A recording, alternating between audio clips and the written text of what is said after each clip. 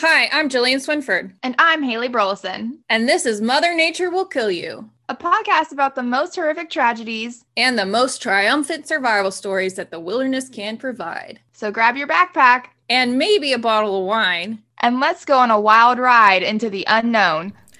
Walking down this road I go, but I am going alone, running far, far from home, till I am but skin and bone. I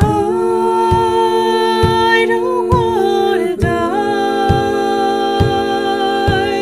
but I'll have to try.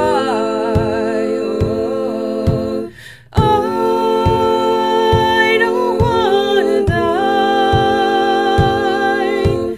but I'm on my own.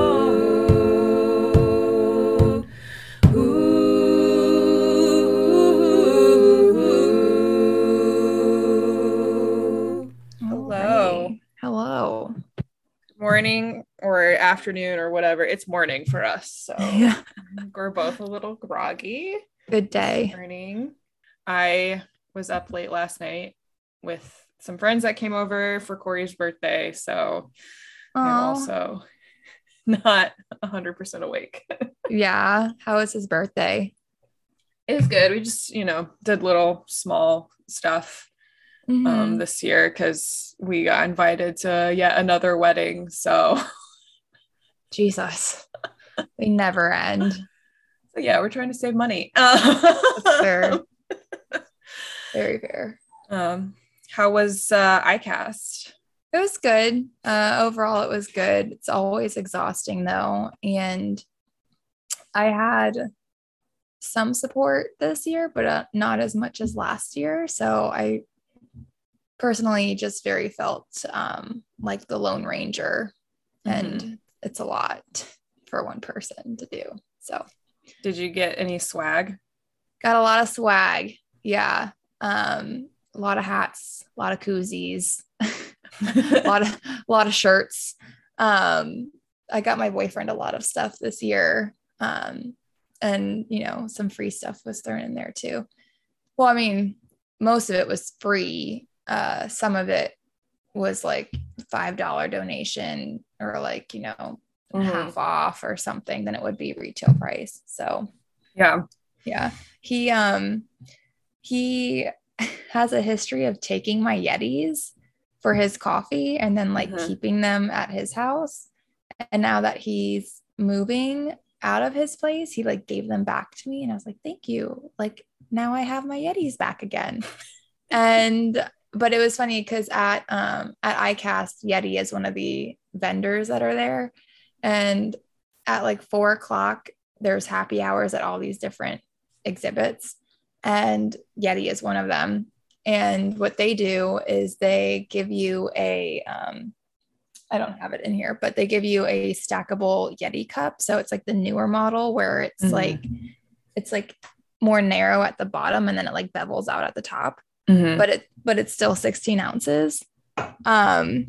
And so last year I got one in white and it was like $20 per cup.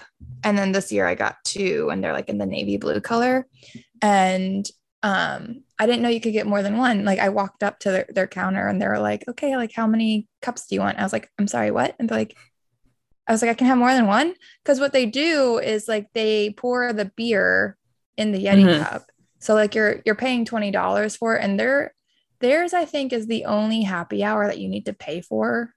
Or maybe there's another one that you need to pay for, but that one's like the most expensive one. But you're getting a Yeti cup, a beer, and a free hat. So like, yeah, it all evens out. Like you're spending $20 for that. So I'm like, that's fair. And online, those cups are $30. So you're getting a good deal. So I was like, oh, I'll have two if I can, and I'll just have beer in the one because it's like I'm giving one of my boyfriends so he can stop taking my Yetis. And he has some of his own too, but I guess they're just older and he doesn't like to use them as much. But we've actually decided he's going to move in and live with me since he's been kind of low key kicked out of his place. Oh, really? So Yeah. So that's, the next big relationship step, which is, I'm excited. I'm not worried about it. Okay. We get along well. And I told him, he's like, you're not nervous? And I told him, like, if we can spend a week literally together, like 24/7, sick with COVID and not like fight, I'm pretty sure we'll survive living together. Yeah.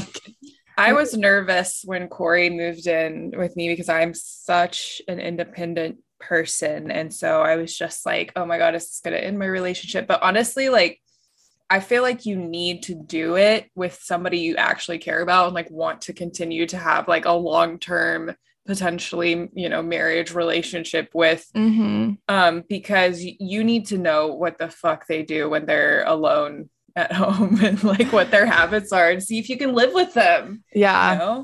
And if you like love the person, like oftentimes you can get over some stuff, but it is like, it's also good because then you figure out like how, you like to split up chores and, do they actually fucking clean or are you going to have to teach them how to clean? And well, like, yeah. Like that. Well, thankfully he's seen and heard me rant about my former roommate who did not clean very much.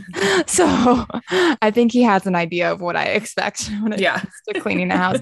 And I will say he's pretty like on par with my cleaning standard too. Like he definitely is the one that cleans and stuff. And he like will wipe down counters. And I mean, he even gets on my ass sometimes about stuff. And I'm like, dude, I know, just I've been busy. Like, get out of here. Yeah. With men, it's kind of a toss up whether they actually have like any kind of standards or like some dudes, like their moms never made them clean before, or because they're in college, they're like, I don't have to do anything. And it's like, oh, gross. Corey was not like that. He can create some clutter though, but he definitely that's the thing too, is like clutter. And there's a difference between clutter and clean. And there is. A house can be clean, but there can still be clutter. And so that's the next big life update. So ICAST was fun. I'm exhausted from it, and I can dive into a little bit more of the sticking points with you off air, so I don't rant too much about it. But there were definitely some moments where I was frustrated, but overall it was a good time. It was just very exhausting. I came back Friday night. Saturday I just was like very tired, and then today I'm still just kind of tired. It's one of those things where like I'm still in the process of moving and unpacking. So it's like I still have to do things, and I'm just trying to find the energy to do all of it. So I feel I feel like my weekends lately have just been for like, I just have not wanted to do anything because I've been doing so much physical stuff during the week that like nothing's getting done around the house. I know. And like my dad's been so great. He's been like mulching some spots in the yard and like reorganizing and just organizing in general the shed that's downstairs underneath the house, and storing things away. And my mom's been like cooking dinners and stuff, so it's been nice to have like at least that part has been like mentally taken care of, and I don't need to worry about that. But it's just like I'm in my room today, so they can have like the rest of the house like mosey on about and have their day. But like in my room, I'm like looking around me, and like my bed is surrounded by boxes and bags, and I'm just like it's driving me insane. Just take it like a little bit at a time, you know what I mean? Like, because you're gonna be here in this house for a while. I know. I'm like not worried about it. I'm not on a time crunch. So ICAST was good. Long story short, ICAST was fine.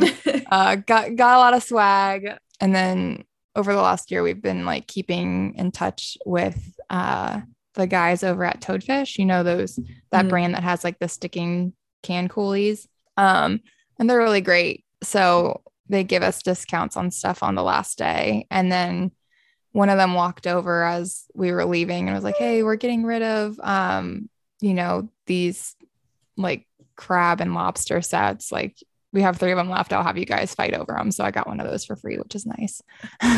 Because they're like $80 retail. So wow. Okay. Yeah, or something like that. Like I got my dad a coastal dining set last year and I got it for $40, but retail it's like $80. I'm assuming the crab and lobster ones are like the same. Yeah. So yeah, my boyfriend was like, what are you gonna do with that? And I was like, use it. Like there's spiny lobsters down here that you're gonna catch me and we're gonna eat them. Like, yeah, exactly. Come on, go catch me some spinies. I know. And spiny lobster season or the mini season is coming up in a couple of days and he has to work that. And that's always a nightmare. Like I would recommend if you are a local boater who is not lobstering, just stay off the water. Just do it. Don't go out there. Spiny lobster is like so good though. It's delicious. Like I think I might like it more than regular, like American lobster. Like it is very good. My old roommate used to work in the spiny lobster research department with the state of Florida. And she would come home with lobster tails every now and then because they just like, had to take them for research or like they dissected them and then, you get the rest of it or something. So I was like, man, when she left, I was like, I'm going to miss that part. Yeah. Cause because I do invert research too. And like most of the sampling that you have to do is up in like the thorax section, like where all of the organs and stuff are. So you usually have leftover like tail meat essentially. And if you're sampling any of that, you just have to take a small little sample and then the rest is like, you could eat it. Yeah. you know, why not? So that's funny. How are you? Good. Just, things are calming back down at work, getting, good. kind of my sampling routine together for the eels. Coming up on 1 month of that. So we're going to actually run a PCR to see if we're getting any hits or, making sure the PCR assay works like it did a couple months ago when I ran it for practice. So, just stuff like that. Other than that, we're just kind of taking it easy because it's just so hot outside down here. It's so hot here too. Like yesterday when I came home, I was still having like, some hormonal storm issues. And I came home and I was like, man, I really need to eat something because like, I'm unwell and I need to eat something. And like, my dad is just so cute. He's just so excited to be down here and like in the house and, be around and everything. And so I come home and like, I think it must've been like for the next 3 hours, he just like was not stop talking to me. Like we were just going back and forth and he's like, this is what I did to the yard. This is what I want to do. You got to tell me what you want to do. Like, just like you're over here like low key blacking out. Yeah. And I walked in, like the first thing I said when I walked in, I was like, guys, I really gotta eat something real quick. Like, sorry. And like, then he like gets distracted and he like takes me over to the yard to show me what he did. And then we're outside for like an hour and a half, like looking at the storage unit, like walking around the yard. I'm like, Dad, I really got to eat something. He's like, okay, but one more thing. I'm like, I really have to like eat something. So it's just cute how all that is. All right. But yeah, we can get going if you're ready to get going. Yeah, I actually have a couple of news stories. I'll let you pick which one we do. So there have been a series of shark attacks on Long Island. Oh. And then there's also a 17th century Spanish shipwreck discovered off the Oregon coast. So which one sounds? Spanish shipwreck sounds fun. There have been a lot of shark attacks, not a lot, but a handful in Florida. Like they've just been more common, I guess. Like, I don't know if you heard the story, the girl that was scalloping that got bitten. Like, I'll keep it short so you can read the shipwreck story. But like this girl was scalloping with her family, which is a thing that everybody does in Florida during this time of year. And I think it was a bull shark, maybe a lemon shark. I don't know which shark, but a shark came up, bit her in the leg, just like, and she didn't see it coming. And her brother was there and he's an EMT. So thankfully, like he took care of her. They got her to the hospital. She's fine. Yeah. But at ICAST, there is this product exhibit company called Shark Bands. I'm sure you've heard of them. So they were there. They actually work with my organization on their research. So I was like, oh, that's pretty neat. Like, so I went over to introduce myself. I was like, hey, like I work for these people. I'm down doing this side of research, but super neat that you guys work with us on all this. And like they actually work. Apparently there's this Florida Fish and Wildlife guy who has them, who was talking to us, and he like spearfishes all the time. He wears them all the time, and he's like, he called it science voodoo. He's like, I don't know if it's science voodoo, but like I've never had a problem. They come around me all the time, and like they just swim away. He's like, it's crazy. I don't know if it's science voodoo, but one of the girls that was working the booth with me, she goes scalloping, and she's telling me, she's like, I'm nervous to go scalloping after that girl like got attacked. And so she went over and bought one of those shark bands, and I was like, you have to let me know how that works, because my boyfriend spearfishes. I was like, I might get him one of those. Well, basically what that one boiled down to was they think there's like a lot more bait fish, like menhaden and stuff on the East Coast this year for whatever reason. And so they're out fishing, but the sharks are, but there's also a ton of people in the water because it's summer. And so it's bound to happen. So, all right. But so let's get into this shipwreck. So this is off the Oregon coast, which is the West Coast. Rocky. Yeah. And it is a Manila galleon from the Philippines when Spain colonized the Philippines. Okay. So, but it ended up off the coast of Oregon. The ship vanished. It was supposed to be going to Mexico in 1693. So this is an old ship. Old ship. There were no really, I don't think, white people in Oregon at this time. Yeah. Because we had just started colonizing like the East Coast. I was about to ask, like, when the Oregon Trail was. Oh, that was like 1800. So. Oh, okay. Yeah. So this is like around the same time we were doing like Jamestown and Plymouth Rock and like all those very early colonization attempts on the East Coast. But so this is like wild. So in 1693. A little dyslexic. It's fine. I am actually dyslexic. Yeah. Never mind. It's not funny. No, it is. It's hilarious. The Santo Cristo de Burgos, which is a Manila galleon loaded with silk, porcelain, and beeswax, set sail from the Philippines on a trading expedition to Mexico. But the ship and its valuable cargo never reached its destination. Bum, bum, bum. I know. Instead, the vessel ended up shipwrecked off the coast of Oregon, becoming one of roughly 3,000 ships lost in this region to date. Oh, wow. Over the next 2 centuries or so, explorers, merchants, indigenous peoples, and scholars and locals traded stories about this wreck, which was occasionally visible along the Oregon shoreline, like when the tide went out kind of thing. They would also find lumps of beeswax that they found on the coast that were washed up. Lumps of beeswax. Yeah, it's an interesting, I mean, I feel like there's a lot of uses for beeswax, like back in the day. There for sure is. I just like, my dumb ass was like, oh, Philippines and bees? That's a thing? Yeah, they got bees. There's bees everywhere.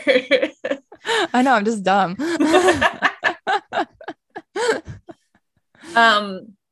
So the fate of the ship's crew is unclear, but indigenous oral histories suggest that some of these crewmen actually survived this disaster. Oh, wow. Which is interesting. The other thing this is reminding me of is when we did the Lost Franklin expedition. Oh, yeah. When they relied on like Inuit oral histories to like actually figure out what may have happened to all of them. So basically, they have recently, like last week, a team spearheaded by the Maritime Archaeological Society successfully recovered a dozen timbers from the wooden hull. The find makes the vessel only one of only 3 Manila galleons identified on the North American West Coast, and as well as just one of 3 in the world with surviving wood pieces that haven't decomposed yet. Wow, that's neat. Yeah, so it's like really cool stuff. And the society's president, Scott Williams, said, "I was convinced it was driftwood. To think that a 300-year-old ship timbers could survive the Oregon coast was just crazy." Yeah. So then, however, testing revealed that the timbers came from an Asian tropical hardwood felled in the mid to late 17th century. And the result prompted Williams and his colleagues to take a closer look at the rocky caves on the coastline. And they confirmed his suspicions that summer, but were unable to retrieve those pieces as the caves were only accessible via water or a rock scramble. Thanks to weather and COVID-related delays, the official recovery mission funded by Nat Geo didn't take place till June 13th. And they were able to secure the timbers just before high tide. So they were able to get those out of the surrounding caves. So though the wooden pieces are a significant find, William tells the archaeologists haven't found what we would call the wreck. We don't know if something like the wreck exists. Pieces of the galleon's lower hull could still be hidden nearby, and the team hopes to uncover additional hull fragments from other caves in the near future. Will this answer the big questions? Probably not, says marine archaeologist James Delgado, but it's another step in the process that could potentially lead to further discovery. So pretty cool, very old shipwreck that wrecked on the Oregon coast long before European settlers had, even come there. So, and this is from Smithsonian by Milan Solly. Neat. So, just kind of cool. Yeah, some artifacts were found. Yeah, we have had a shipwreck in actually Matagorda Bay here down where I live that was like around this time period as well. And it was a French ship called the La Belle. Oh, and they why basically have I heard about that. I feel like I heard about that in like a movie or a documentary recently. Maybe. Huh. I'll have to Maybe. think about that more. It was led by like a very famous French explorer that I'm like forgetting the name of right now. So, but they basically like ran aground because it's so fucking shallow here. Yeah. And they like basically perished of like starvation and stuff because they couldn't like get to shore, or like some of them drowned, and it was like a whole thing. Oh no. Oh no. Some of them I think did get to shore and like survived, but like it was not good. Golly. Yeah, that does not sound like a fun time. Yeah, I've actually helped set the sails on. We have a replica, a quarter size replica tall ship that I was on the board for a little bit. But I helped them put up the sails and repaint it, and we got to take it out for a little bit, which was kind of cool. But that's fun. Yeah, that thing sucks to steer, let me tell you. Yeah, I'm sure. I'm sure. Yeah. Robert de La Salle is the explorer. Yeah. So story time. Story time. It's my turn today. Yay. So we're going to be talking about saturation diving today and the Byford dolphin accident. So saturation diving is a specialized scuba diving technique that allows workers to access valves and other necessary machinery like bolts and hydraulic jacks for the gas and oil industry, specifically on rigs, wells, and pipelines. Yeah, so it's like super dangerous, right? Super badass, super dangerous, but also a very well-paying job. Yeah. My brother always joked that he was going to become an underwater welder so that he could make like a ton of money. Yeah, honestly, like when I was reading this story, I was like, this would be a good gig to do for a couple of years, just make bank and then just skedaddle. Yeah. And be good. Just do like some other job. But I also like the risk reward, it's not enough for me. So yeah. Considering like what little bit I know about what happens in the accident. Yeah, I did not look up any photos per your request. Mhm. And I might Google some live for you to have a live reaction for me, but Oh my God. I don't Why think are you doing this to yourself? I just thought about doing it, and after reading what happened, I decided that I don't think I want to do it. I still Okay. was curious, but after reading that, I was like, I honestly like said out loud, I was like, that's fucking gross. Yeah, Like, I mean, the photos are fairly grainy, but you can tell. like what. Yeah, it's not. I was not prepared when I saw them. They're warning to anybody, if you're going to look this up, there are autopsy photos floating around the internet everywhere, like no holds bar. It is, like just just make sure FYI. you didn't eat, make sure you're not eating. Yeah, When or you that look you're at this. ready to see this, because it is gnarly, and I made that mistake, and so I'm saving Haley from that mistake. Yeah, I think I could go for the rest of my life without seeing those photos. I think you because could. reading everything was just enough for me. Yeah, you're welcome. Thank you. Thank you. I'm forever indebted. Hey, you're the one that brought this up to my attention in the first place, so Yeah, this is your fault. it's true. So anyway, saturation diving was developed by the US Navy in the mid 1960s and is one of the most specialized jobs in the world, with just about 336 divers employed throughout the world. Wow. That's a very, like we said, it's a very dangerous job. Mm-hmm. It's a very specialized job, but it is also a very high paying job. Yes. And so these guys are out on these oil rigs and everything that's like in the middle of the ocean. So if you guys have ever seen what that looks like, that's where they are and what they're working on. Mm-hmm. Saturation divers spend weeks to months on end in a small shipboard capsule, which is called a diving bell. And this is a pressurized living environment for them, essentially. Mm-hmm. That is pressurized to the same depth as the divers.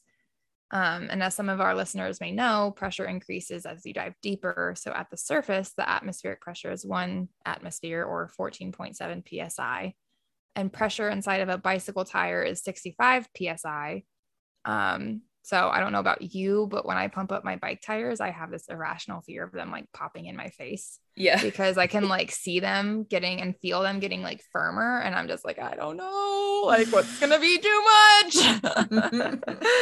And then somehow I always end up like not pumping them up enough, because then my weight is on it and it pushes it down more. And I'm like, well, I get scared. So anyways, these saturation divers can live in an environment of more than 110 psi, which is way more than a bike tire. Oxygen becomes toxic below around 80 meters. So saturation divers must breathe a gas mixture in which much of the oxygen is replaced with helium. And this can cause an array of health problems from being exposed to the depth, pressures, and gases for over an extended period of time. Oh, God. It stresses me out. Yeah, I know. Not to mention that the saturation divers are constantly risking death while they're on the job, too. Yeah. So, yeah. I don't even like really diving deep, because like just, and I'll get into this, but I don't like diving deep just because like of the decompression time. Like I just can't. I'm very much one of those people that if I can't see it, I have a hard time like believing it, you know? So like with decompression stops and safety stops, I'm just like, is 15 minutes really enough?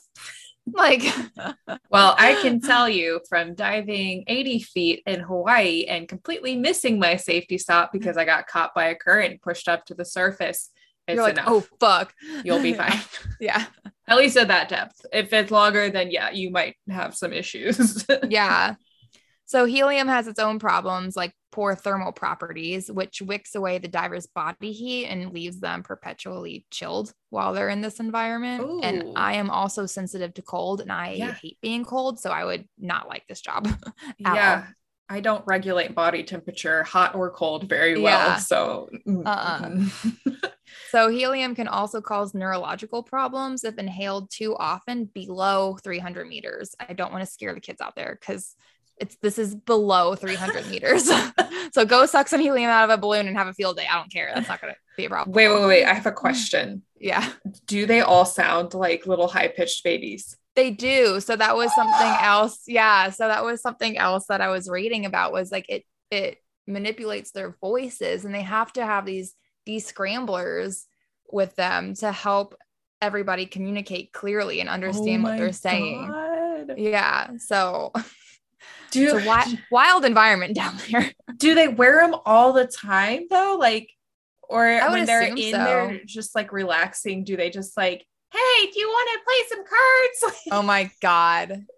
I definitely would say that they wear them while they're working, because that's just, safety precautions. Right. But I mean, I don't see why they wouldn't just take them off because I think they're in their regulator or like their mask or whatever suit they're in. I think it's in that.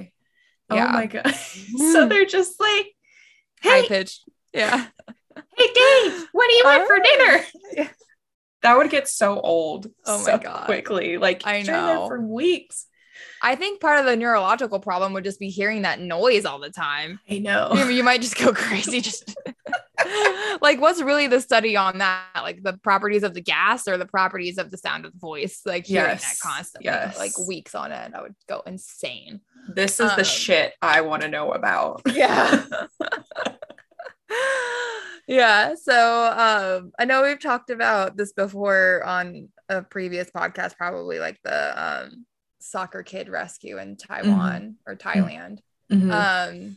But scuba diving involves breathing in pressurized air. So nitrogen dissolves in your body and tissues. As long as the weight of the water above you keeps them compressed, like you're fine. But when it's time to resurface, the gas in your blood and tissues needs time to dissolve, which is why safety stops are incorporated into deep dives.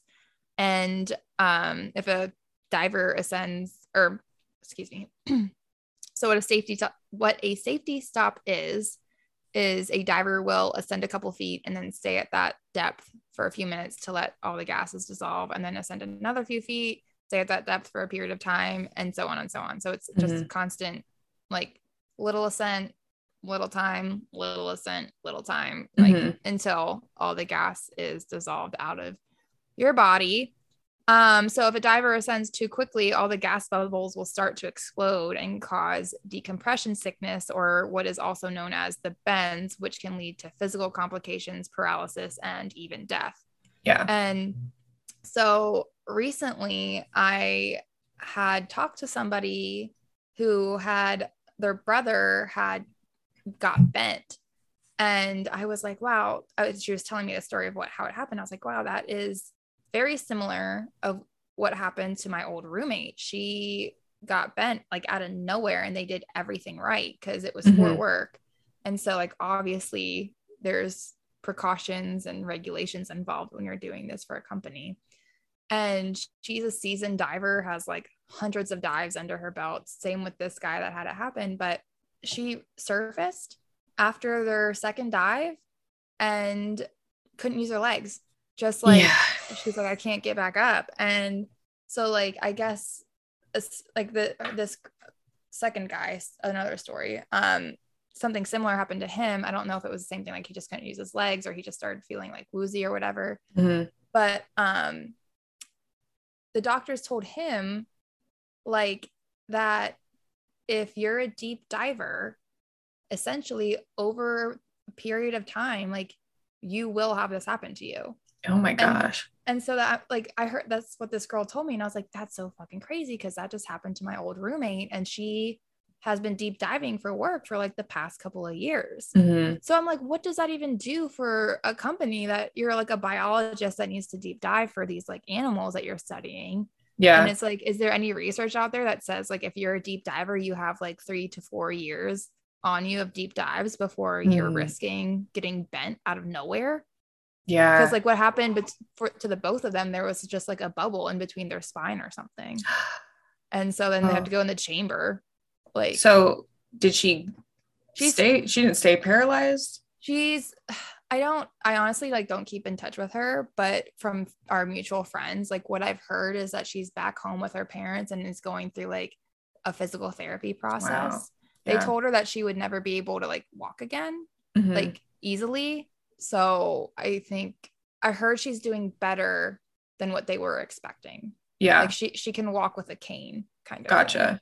But Yeah. I mean, she used to be super active. Like she would go rollerblading, she'd be running, she like would do like 5Ks and half marathons, and you know, she was very like active, and for all of that to just be like taken away. Yeah, it just that's very hard, I'm sure. Yeah. Well, yeah, we know how it feels. Yeah. Yeah. And so the other girl that was telling me about her brother's in a wheelchair for the rest of his life. Wow. How deep were they diving? Well, she worked with lionfish, so she was like 100+ feet. And then the other guy, I think he was like same situation, but I don't know what he did for work or if it was work related or just recreationally.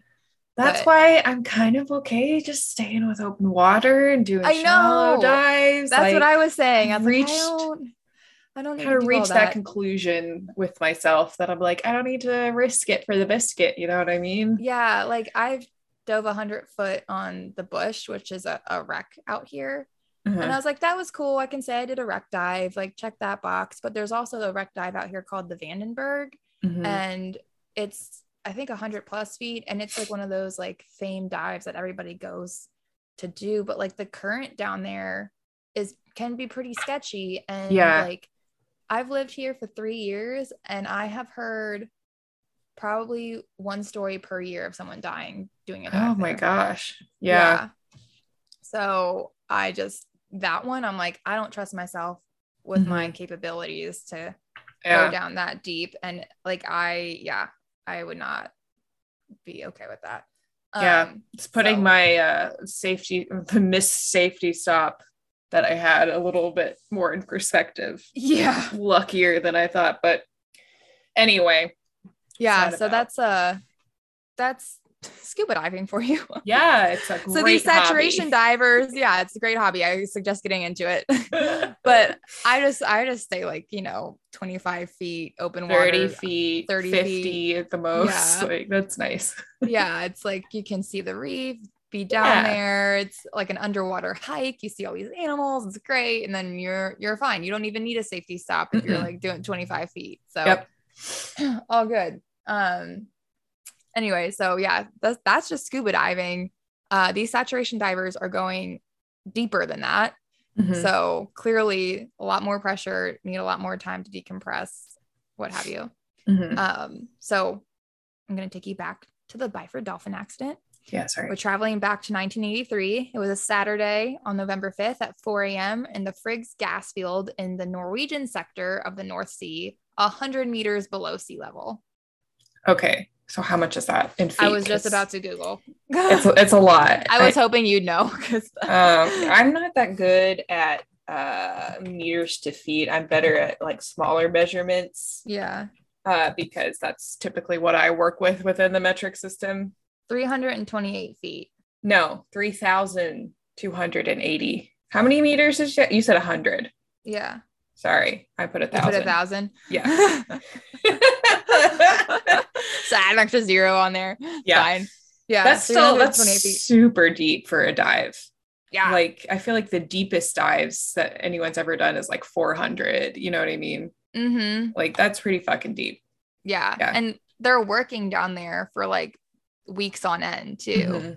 So like they go down and then they go into what it's called the diving bell. So like the diving bell is made up of these chambers and there's like these clamps that regulate the pressure, and it's like a step-by-step process to safely get in and out once they're like working and everything. That's kind of like being in space, I would imagine, except opposite pressure. Yeah, it's like you're underwater. Yeah. It's if you've ever seen a space movie where they pull all these like doors open and it's like a process and you have to wait for things to drain or whatever, like that's what this is. It's reminding me of the movie The Abyss, if you've ever seen. Yeah. Which was started off really cool and then got really stupid, but but it's fine. But same vibes, similar vibes. The Byford Dolphin was a semi-submersible offshore oil rig built by Aker Engineering of Oslo in 1974. Weighing 3,000 tons and manned by a crew of 100, it was capable of drilling in waters up to 460 meters in depth To allow construction and maintenance of the wellhead at these depths, the rig was equipped with a sophisticated saturation diving system built by the French firm Comex. Okay. And So- 460 meters is about 1,500 feet. Yeah. Yeah. Deep. A routine procedure was being conducted by 4 divers on the Byford Dolphin oil rig. The 4 divers were Edwin Coward, Roy Lucas, Bjorn Bergerson, and Truls Hellevik. They were all staying in the Bell, and the Bell is made up of 4 chambers, like I said. Edwin and Roy were resting in chamber 1, and in chamber 2, Bjorn and Truls were entering after their work. Chamber 2 was connected to the diving bell, which is like the trunk, and it was connected by a trunk, actually. And the diving bell was secured by a clamp, which 2 diving tenders would operate. And these diving operators were William Crammond and Martin Saunders. Okay. And I could not figure out how to screenshot the photos in the articles to send them to you. And then I got scared and I didn't want to look up anything. So I was just going to let you look those ones up yourself if you wanted to look up what the look. I've already seen all of the bad stuff. So yeah, it's a cutie little diagram, which is funny because I'm looking at the autopsy pictures because they came up. Yeah, right next to it. Yeah, no, it's fine. I'm fine. Everything's fine. All right.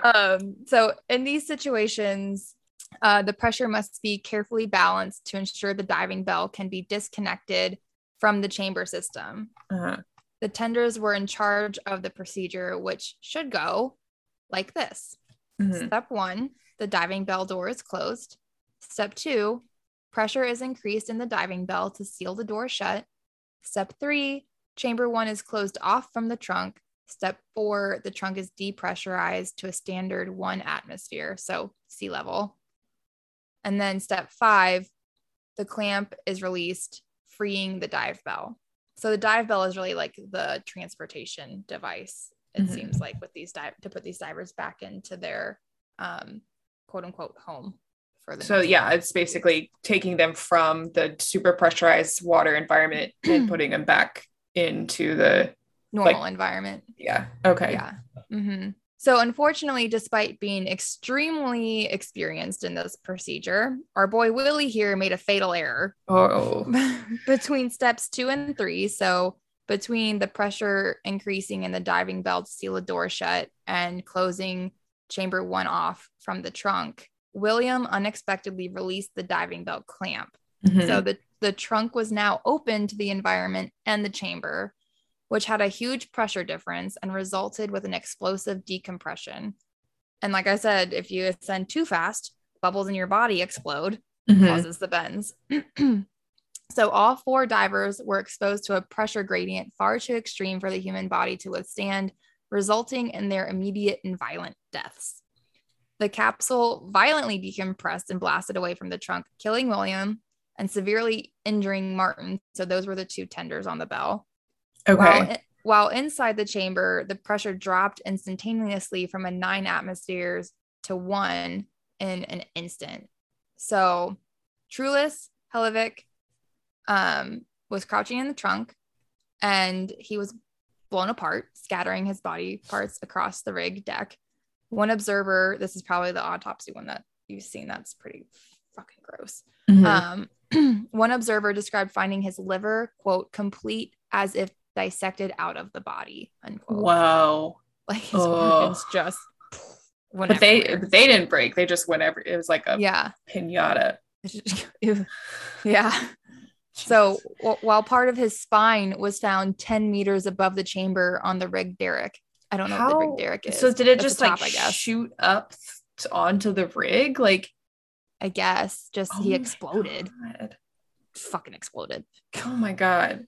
I have seen the spine. I've seen the spine. Ooh, yuck. No, thank you. I don't want to know what that looks like. The other divers in the chamber fared a little better.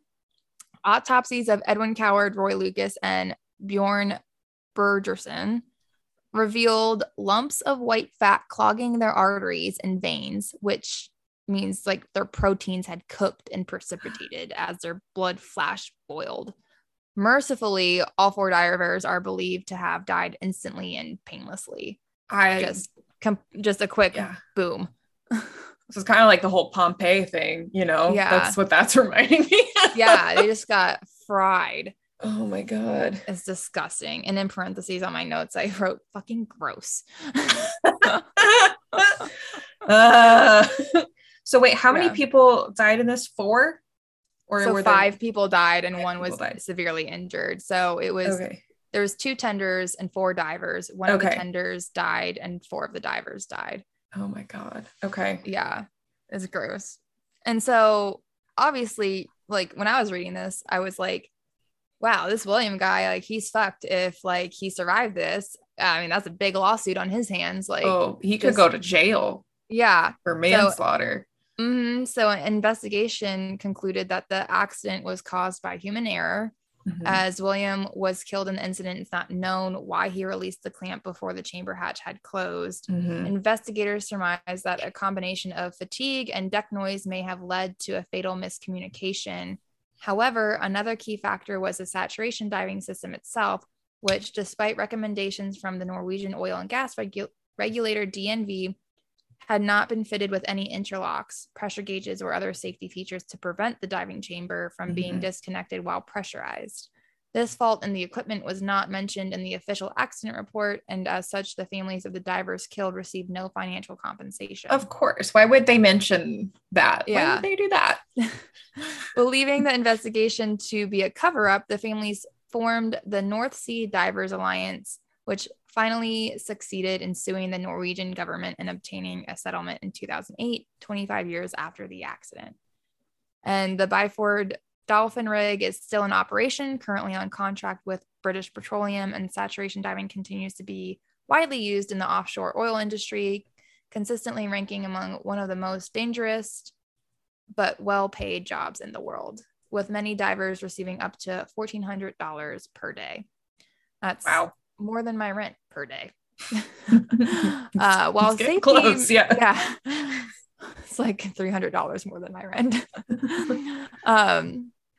While safety measures and accident rates have improved significantly since 1983, the Byford Dolphin incident stands as a stark reminder of the dangers that always come with living and working in extreme environments. Yeah. And the deaths of the divers are considered to be one of the most gruesome deaths in history.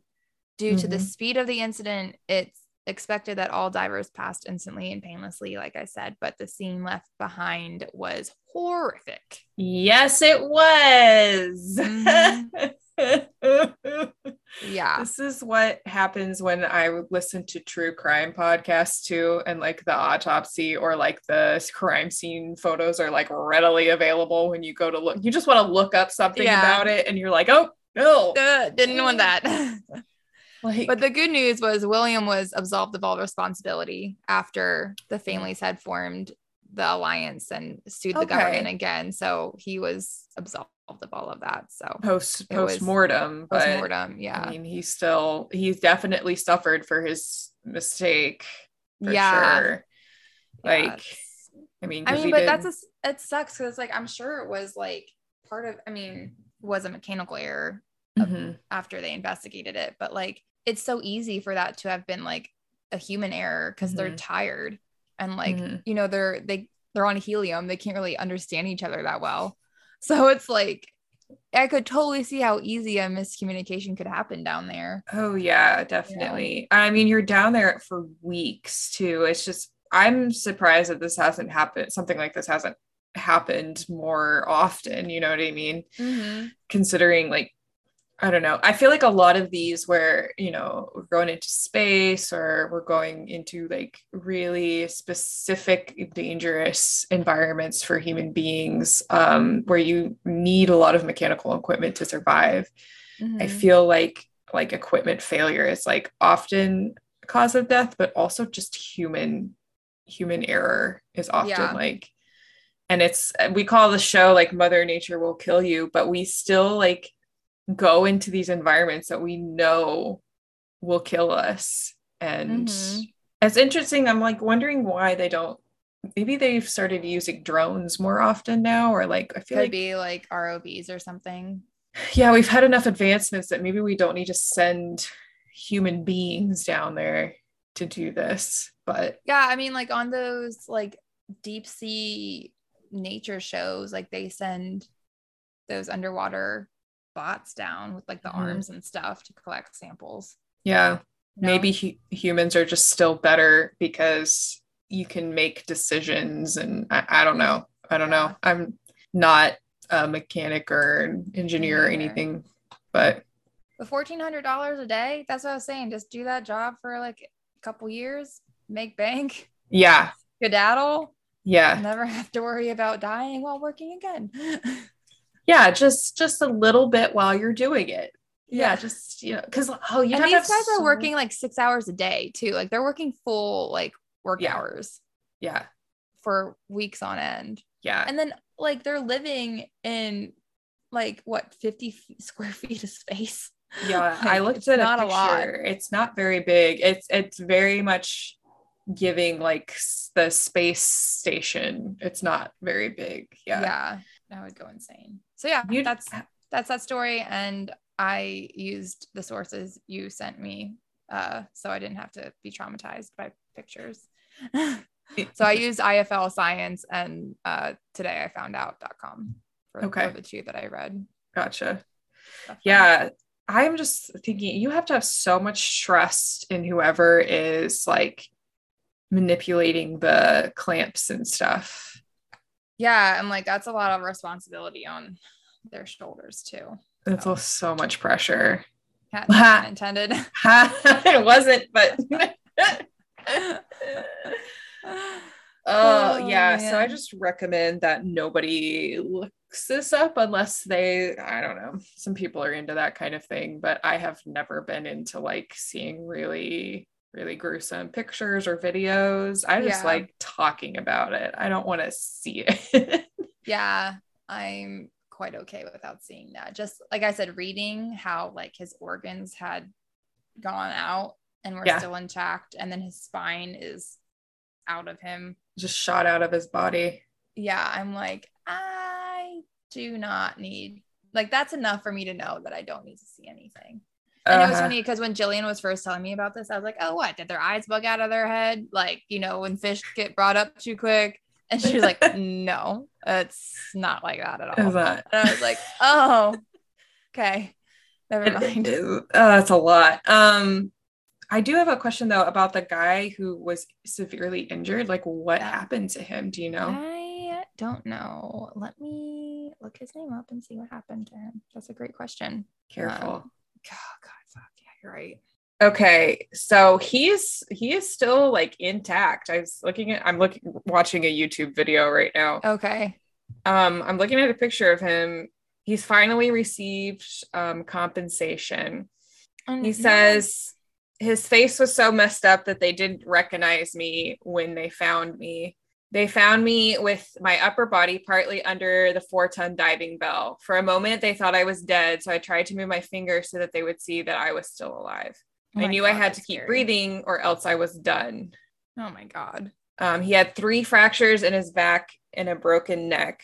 But he's recovered and walking. That's great for him. Oh my God. But yeah, so that's what happened. And his face looks like it's been reconstructed pretty well. But oh my God, like, could you imagine? So now that like we're talking about like the rescue part, like we just talked about the tragedy part, but like I'm going back into some of these articles that you sent me to see if it talks about like the actual rescue part. Because like how did they know? Like how do they get down there to rescue them? I don't know. I don't know. This might be have to be like an intro to the next episode. Yeah. I don't have enough time to like try to read all this again and figure that out. Yeah, let us know. Like, it says that the diver was never able to work again because of the injuries that he suffered that day. Fair. Yeah. I didn't realize that there was a survivor from that incident. I'm shocked that there's a survivor from that incident. Yeah. But it makes sense that it would be one of the tenders though. Because I feel like that's like the position where you would have the most chance of survival because you're not right in the chambers like decompressed. Yeah, that's intense though. Yeah, I want to know how they got down there too, because you have to like go under a lot of like pressurized, like, yeah, I mean, you'd have to do safety stops and stuff to get down there, I would think. Like even within the chamber itself. Yeah, and I mean, I'm assuming like people topside heard or like saw the explosion, right? Well, clearly they did because there was body parts on the deck. Yeah. I'm trying to imagine like what like the actual bell looks like exactly. It's like a rectangle with like a bulb. Yeah, but like, is it connected to the surface like with air? You know what I mean? Like, is it connected to? Is how else would? Do they bring it up like with a chain or something? Yeah, I don't know. Yeah, I was under the impression that like it was on some sort of like tethered system, and like they drop it down, and then like it acclimates or whatever, and then I don't know. Well, if you figure it out, we can talk about it on the next episode a little bit before we get into our stories. Yeah, I'm gonna try to figure that out. I'll look into it as well because I'm still trying to keep you from seeing all. I know I'm like a little nervous trying to do this. All right. Well, that was gruesome. So I think we need a little pick me up. So just imagine like working on the oil rig and then just like a spine falls. Right from you. Like I get paid a lot, but I don't get paid enough for this. I'd be like, holy shit. Like, like oh my God. Something happened. That's you couldn't pay me enough, to be honest. Yeah, that's totally fair. But anyway, let's talk good things so we can get off of these bad things. Okay. Tell me some good things. Good things. I guess Corey just had his birthday. Happy birthday, Corey. He's an old man now. He's officially 3 years older than me as of this week and this week only. Yeah. And then I'm turning 30. So give it up. Yeah, our birthdays are literally a week apart. But yeah, so that was nice to kind of get to celebrate that. I don't know. Other than that, I guess I'm just glad that I can take a tiny little break at work before jumping back into the chaos. So yeah, it's very fair. Yeah, but that's I guess that's my thing. A good thing. Yeah. It's good. Quiet, settle, like little break right here, and birthdays are celebrated. It's good. Yeah, I think I need it. Yeah. I told my boyfriend, like, because my good thing is like I'm going out of town this week. I think it's like Thursday we leave town, and we're going to Iowa for his like family's reunion and stuff. And although I'm nervous to meet like his whole entire family, like mom and dad's side, and he has like hundreds of family members, it will be nice to get out of the state of Florida and like not think about anything, because we have both been overworked way too much recently.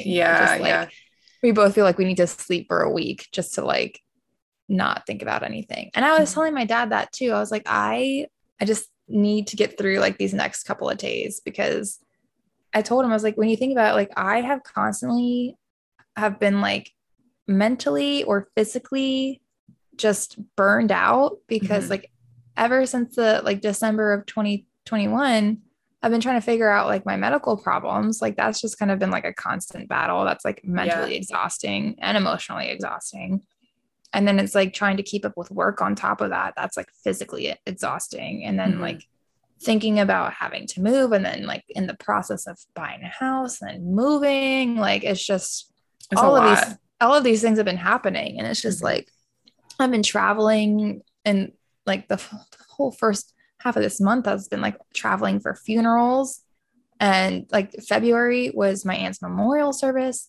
And then April was my grandmother's funeral. Mhm. And then May was my friend's wedding. Like it was just like, Yeah. then I got COVID and then like, it's just been a lot. And I'm like, Yeah.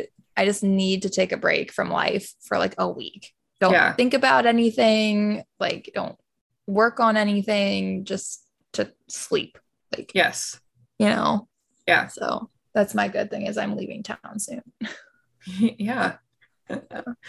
Well, I hope you have fun in Iowa. Yeah, I'm excited. I've never been to Iowa, so it'll be Yeah. fun. Yeah. Well, maybe you'll get to sleep just from like the lack of things to do. I am so excited to do nothing. Very excited. Yeah. Actually, at ICAST, one of the people that was staffing the exhibit with us, Mhm. he is really into like personality types, and he's like delved into like all the ins and outs of what each personality type is. Mhm. And so I told him that I am an ENFP or ENFJ. I am either an INTP or an INTJ or INFJ. I'm one of those, which is also often like when they do like the characters for the Myers-Briggs test, like what put all your characters like from movies and stuff. It's always the super villains, and I'm like, That's I don't funny. know what that means about me. Yeah. So I told him that I am the protagonist. So that's an ENFJ. But then I like took it again last night because I was like curious again. And I was an ISFJ, whatever that opposite is, like the first two opposite. But like I was looking at the percentages and it's like I am like one question of like wavering to like change that to like an E and an F or I and S, you know? So I'm like right there in the middle. And it was like, after a long week, a lively party is just what I need. And I was like, fuck no. Like I would love to stay inside and sleep on my couch and watch movies all day. But my mom, she was like, yeah, but like you could also go to a party. Like you're not totally turned off by it. I was like, no, I'm not. Like if someone was like, hey, we're having like a barbecue and yard games, and I had a long, exhausted week, I would be like, okay, like I'll stop by for a bit and hang out with you guys. Yeah. You know, but my mom, she was saying like she's more of like the introvert because she was like, that sounds like a nightmare to me. And I would never go. And I was like, oh.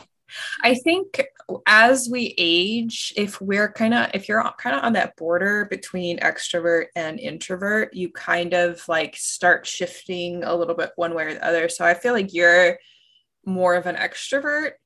Yeah. But I feel like now that you're working and tired and all that shit, like you can understand why an introvert would not want to go to a party. And I feel like now that I am more confident in myself, less socially awkward, because I used to very much be an introvert, and now I feel like I kind of ride that line because like I enjoy social events now and it doesn't really stress me out that much. I still really enjoy my alone time, don't get me wrong, but like it's not like, oh my God, I don't want to do that. That sounds terrible. It's like, okay. So I don't know if like aging does that. Helps with that. Yeah. Yeah.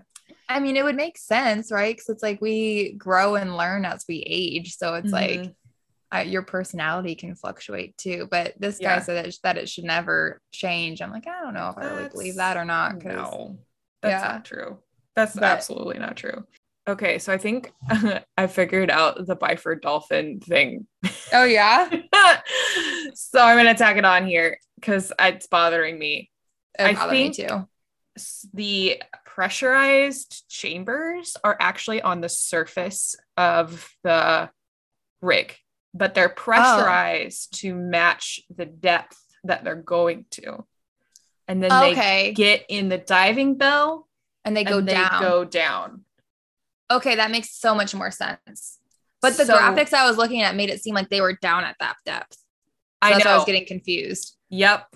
I found a graphic that made it all clear. Cool. So there's an escape hatch like from the chambers to the boat, but I'm sure you have to like pressurize to go into them. So it might have still taken them a while to actually get into the chambers to like find that guy who was still alive. Yeah. And I'm sure he doesn't really know how long he was there because he was blacking out and like passing out. But so that's what it is. It also explains how that spine landed on the deck, like real quick. Yeah. Because I was imagining it deep underwater, and then all of his body parts just shooting up like a rocket, and I was that's what I was envisioning too. Like, that's a long way to go. Like, that's a lot. So that's what it is. It's like a hyperbaric chamber, kind of, which are on the surface. Makes so much more sense. So people were probably like, "Holy shit, let's lift this thing up!" And now you know. Now you don't have to look at the bodies. The more you know. Yeah, we saved you some searching. You're welcome. Yeah. Okay, so where can we find each other? Let's wrap. If you want to keep listening to this gross podcast, where can our listeners find us? You guys can find us on the social medias, on Instagram and Twitter. We're on Instagram at Mother Nature Will Kill You Podcast, and we're on Twitter at MNWKY Podcast. What else? Streaming sites, Spotify, Google, Apple, any streaming platform. You can listen to us there. Mm-hmm. We also have a website where you can listen to us there as well. It is mothernaturewillkillyou.podcast.com. And Yeah. And if you have a survival story of your own that you would like to submit for us to read aloud on this nasty little podcast, you can submit it to our website. We have a submission page. You just type that little thing up and hit send, and we will read it aloud on the podcast at some point. So you don't have to have survived an incredible pressure accident from a saturation dive on an oil rig, but if you have, we do want to hear about it, but maybe not all of the gruesome details. I was going to say, I don't want to hear about it. Just tell me you survived. You just tell me you survived a saturation diving accident. I'd be like, wow, that's insane. I'm happy for you. And then that will be that. Yep. I don't need to know anything else. But if you've had a situation where you were a little uncomfy in nature, or you were out on a hike or on a boat and something happened to you that was a little scary, or like me, you missed your fucking safety stop on a dive, please write it. There we go.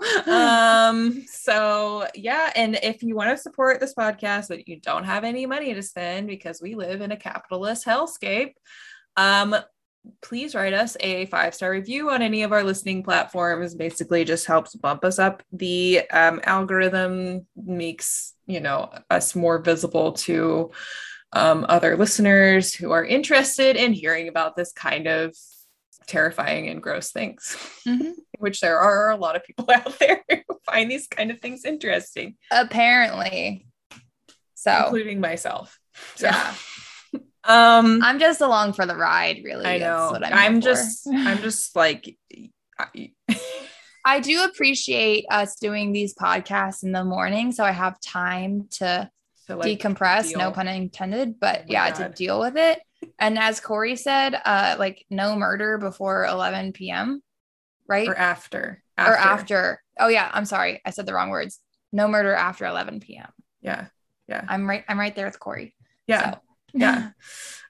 So I guess with that, it wraps it up. I have a very recent survival story to talk about next week that has a TikTok connection. So if you're on TikTok, get ready to go look at some videos. I have not been on the TikTok recently, so if you've been sending me stuff, I'm sorry. I do enjoy though, like when I go back on TikTok and it's like, you have 5 unread messages, and it just takes you to the top of like all the messages, and it's just like you get to watch all the videos in one sitting, and you're like, oh, these are specifically catered to me. Yes. It's like, gotcha.